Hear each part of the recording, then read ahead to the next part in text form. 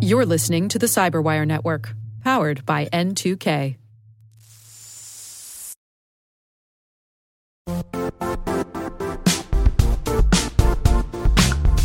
Don't struggle to align your organization's cybersecurity with business risk. Get the only solution that goes beyond reacting to threats with vulnerability and risk monitoring. You need the next evolution of MDR, and only Critical Start delivers it. Critical Start doesn't just monitor and respond to threats.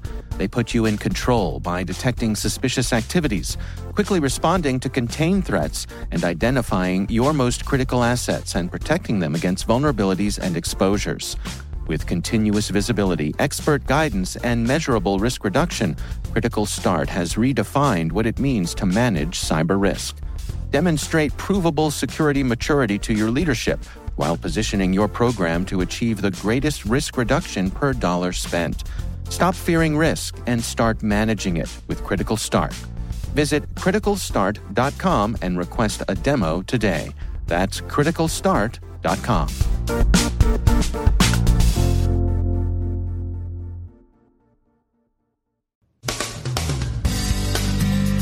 Pegasus may have appeared in Pakistan. Legion Loader packs in 6 bits of malware in one Hornet's Nest campaign. Someone may have hacked Bank of England press releases to give them a few seconds advantage in high-speed trading. Frankfurt, in the German land of Hessen, is clearing its networks of an emotet infection. Some seasonal topical scams are circulating. And what would Clippy do?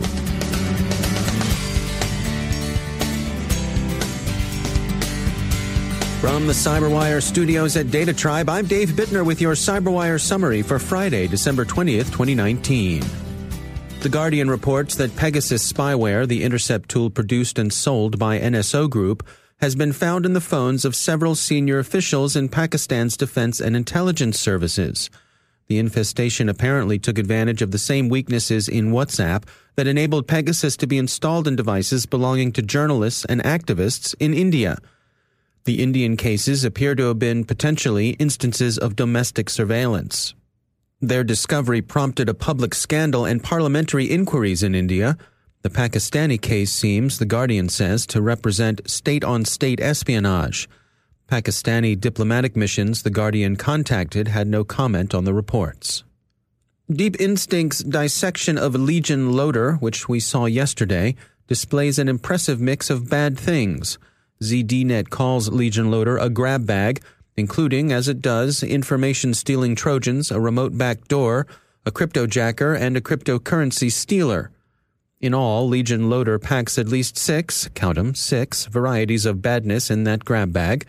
The 3 information-stealing Trojans are VDAR, which specializes in culling personal information, including screenshots and data that may be stored in two-factor authentication software. The second Trojan is Predator the Thief, which not only steals data but can pull images from the infected machine's camera. And the third Trojan is the new, powerful, and customizable Raccoon Stealer.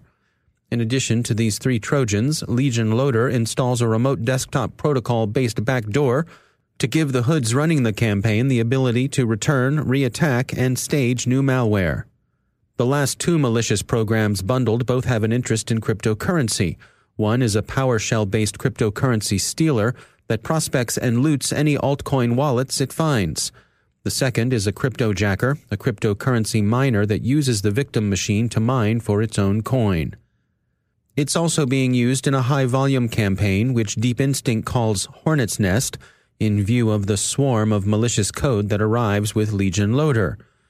That said, it's still unclear how the malware is being spread and what infection vectors are being used. None of the Hornets in this particular nest are particularly sophisticated or novel.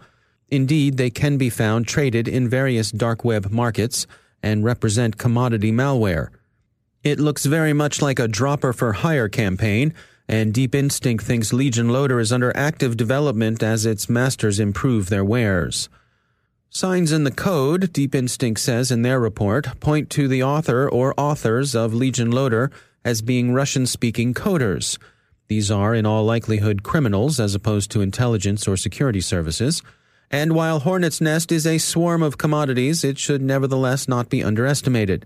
Sometimes quantity has a quality all its own, and Legion Loader delivers quantity. Britain's Financial Conduct Authority is investigating a possible case of eavesdropping on Bank of England press conferences. High-speed traders are thought to have hacked access to the press conferences slightly before they became publicly available, and this would have given them material information a few seconds early, which can be, as Law 360 points out, a considerable advantage in trading. The city of Frankfurt, a German and European financial hub, shut down its municipal networks after they were infected with Emotet, ZDNet reports. The city is in the process of recovery. Emotet can be used to deliver a variety of other infections, and recently it's been associated with ransomware attacks. There are a number of topical pop culture and current events-themed spam campaigns in progress, as you'd expect at this time of year. Okay, first of all, as Ms. Swift would probably say, ZDNet reports that Taylor Swift images have been found to conceal cryptojackers. Oh, barf. Since it's Swiftmas, we should have seen that one coming. Totes. There are a lot of dodgy holiday e-cards in circulation, including hokey invites to office parties. There are also bogus season's greetings purporting to be from climate activist Greta Thunberg, which are no doubt intended to appeal to the naive, people thrilled to click before they reflect that Miss Thunberg is unlikely to have actually emailed them. Proofpoint warns that these particular greetings have been serving up Emotet, piping hot. And of course, there's the new Star Wars movie, Rise of Skywalker. Have you seen it? Anywho, PC Mag and lots of other media outlets are saying that phony Rise of Skywalker files are carrying malware. That's not only the obvious come-on offers of pirated copies, which anyone should of course steer clear of, but also some innocent-appearing trailers. Reach out with your feelings and discern the stuff that's no good for you. Otherwise, the malware will be with you. Always. And finally, the question of what operating system Russian President Putin really has on his personal machine remains very much up in the air. Could it really be Windows XP, or is this some elaborate disinformation campaign? It's tough for Americans to tell. In matters Russian, we feel like a nation of poker players up against a nation of chess players. Both have their strengths, but you're not playing the same game. On the one hand, you have quick estimation odds and willingness to take a risk and trust your luck. On the other, you're negotiating a complex but deterministic system where luck never plays a part. But over in the UK, Naked Security is asking the really important question: if Mr. Putin is really using XP, is he also using an older version of Office, complete with Clippy, the helpful anthropomorphic paperclip? Naked Security asks, is Clippy telling the Kremlin, "It looks like you're trying to destabilize another country's democratic process using an army of fake social media accounts. Would you like help?"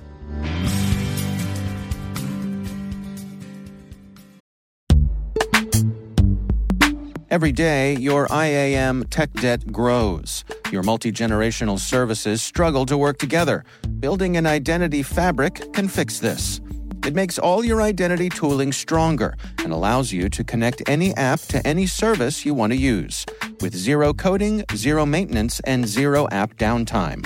Strata's identity orchestration platform separates the identity logic from your applications, so you can optimize existing IAM tools and manage them in a single control plane. Now, every vendor, standard, and architecture work together. In short, building your identity fabric means you can secure your non-standard apps, keep your complex access policies, retire outdated IDPs, and modernize in record time. So build your fabric with Strata Identity and get rid of tech debt for good. Visit strata.io/cyberwire, share your identity priorities, and receive a pair of AirPods Pro.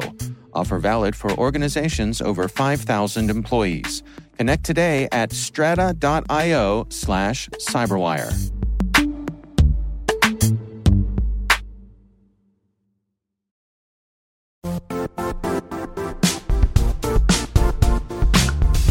The IT world used to be simpler. You only had to secure and manage environments that you controlled. Then came new technologies and new ways to work. Now, employees, apps, and networks are everywhere.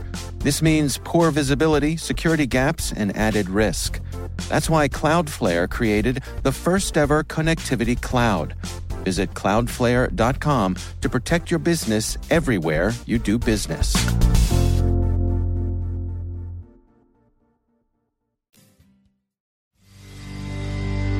And joining me once again is Craig Williams. He's the Director of Talos Outreach at Cisco.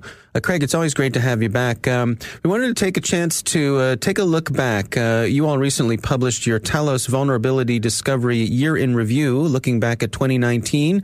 Take us through what are some of the highlights here. Well, so every year our vulnerability research team decides that they're going to target certain things, right? And their overall goal is to find vulnerabilities and software that we use every day, right? And so that can include desktop software, office software, and everything in between, right? Anything from your thermostat to your laptop to your 3D printer, potentially. We did have a really interesting finding this year, and that this was the first year where we had more vulnerabilities discovered in ICS platforms than non-ICS platforms. And so what that means is basically, when we started looking at IoT devices, we found lots of issues. I know there's the pessimists out there, right?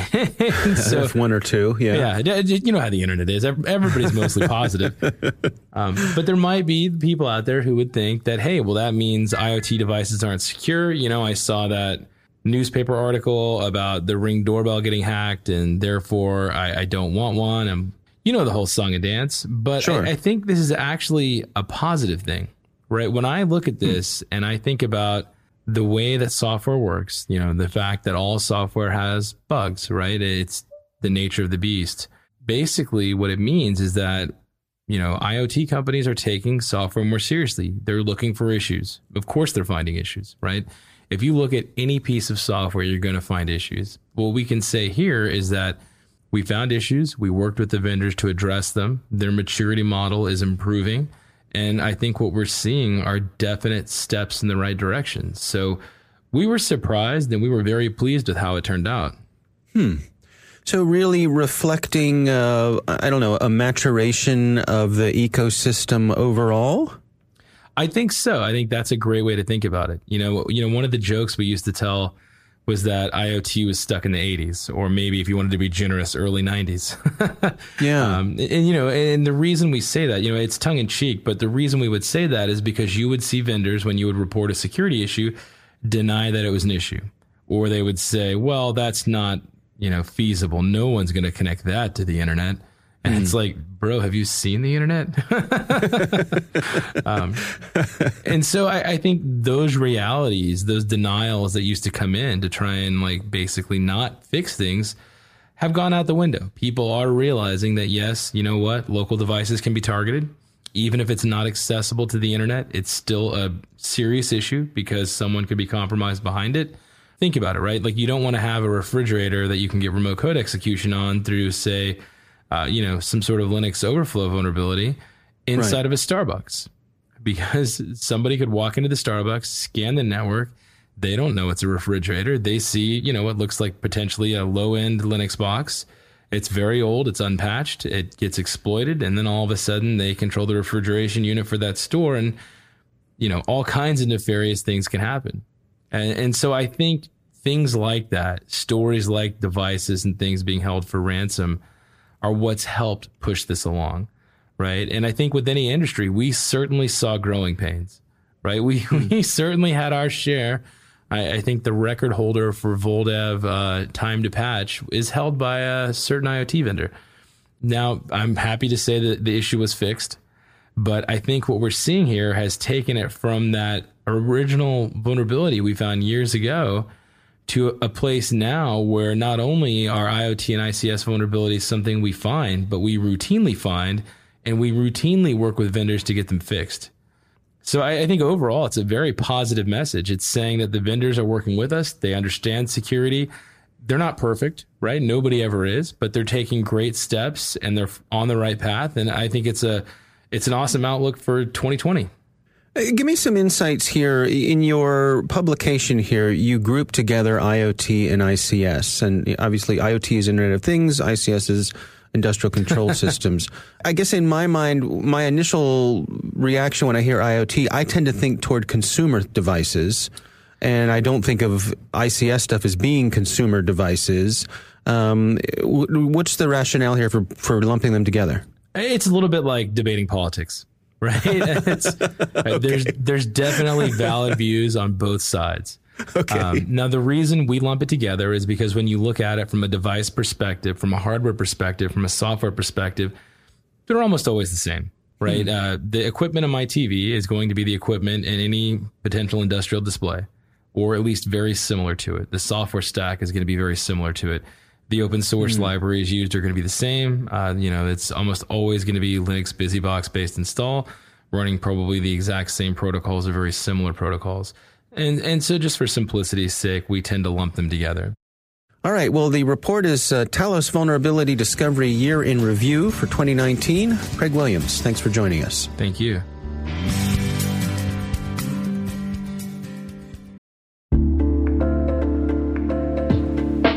Are lengthy security reviews pulling attention away from your security program? With the largest network of trust centers, Vanta can help you streamline security reviews to win customer trust, save time, and close deals fast. Proactively demonstrate security by showcasing key resources like your SOC 2 or ISO 27001 and provide real-time evidence for passing controls. And when a security questionnaire is required, Vanta takes the first pass for you. Visit vanta.com/cyber to take a self-serve tour.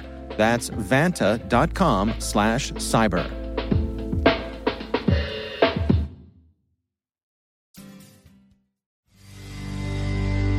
My guest today is Bob Ackerman. He's managing director and founder of Allegis Cyber Capital, an early-stage venture capital firm. Prior to starting Allegis Cyber Capital, Bob was the president and CEO of Unisoft Systems, a global leading Unix systems house, and founder and chairman of InfoGear Technology Corporation, a pioneer in the original integration of web and telephony technology. Full disclosure, he is also among the leadership team at DataTribe, which is an investor in the Cyberwire. Our conversation focuses on his insights on where VC funding for cyber is heading in the coming year. Well, I think there's a growing appreciation for a number of aspects of the cyber environment from an investor's perspective. I think number one, we've all witnessed sort of a massive influx of capital into the cyber innovation ecosystem. I think there is concern today that the sector may be overcapitalized, overinvested in. I think that's probably a legitimate concern. So I think investors are becoming more discerning as they look at the cybersecurity marketplace. So looking forward to the year ahead, what areas within cyber have your attention? What has your gaze? Well, I think one of the things that I'm spending a fair amount of attention on is how do we get better at managing? So much of what we do today is basically a knee-jerk reaction. We do the best we can. We deploy as many tools and technologies as we can to secure our infrastructure, to secure our data. But sometimes it reminds me a bit of whack-a-mole, just trying to stay ahead of the evolving threat landscape. And I think we've taken that approach out of necessity as we try to catch up with the various threat vectors. But I think we need to transition to a more holistic view of cyber risk. And we need to manage cyber as a risk type, and we need to get better tools and better technologies to understand our exposure. With all of the pitches that you see, and you see a lot of pitches, is there a pattern? Are there things that make people stand out from the crowd, things that draw your attention and make you want to dig in and take a closer look? Cyber is not something that you can pick up along the way. Cyber is something where you have to have a solid foundation upon which to build if you're really going to do innovative things. If you look at our playbook, that reflects itself in our bias towards engineers coming out of the intelligence community, either deep data science engineers coming out of the intelligence community or former offensive engineers coming out of the intelligence community. So if I go back to your question about when we're being pitched by entrepreneurs, we parse very, very quickly based on folks that have got a career of domain expertise and those that don't. And so we select for entrepreneurs that have spent their careers in cybersecurity. That's Bob Ackerman from Allegis Cyber Capital.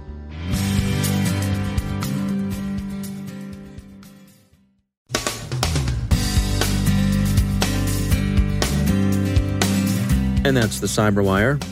For links to all of today's stories, check out our daily briefing at thecyberwire.com. And for professionals and cybersecurity leaders who want to stay abreast of this rapidly evolving field, sign up for CyberWire Pro. It'll save you time and keep you informed. Listen for us on your Alexa smart speaker, too.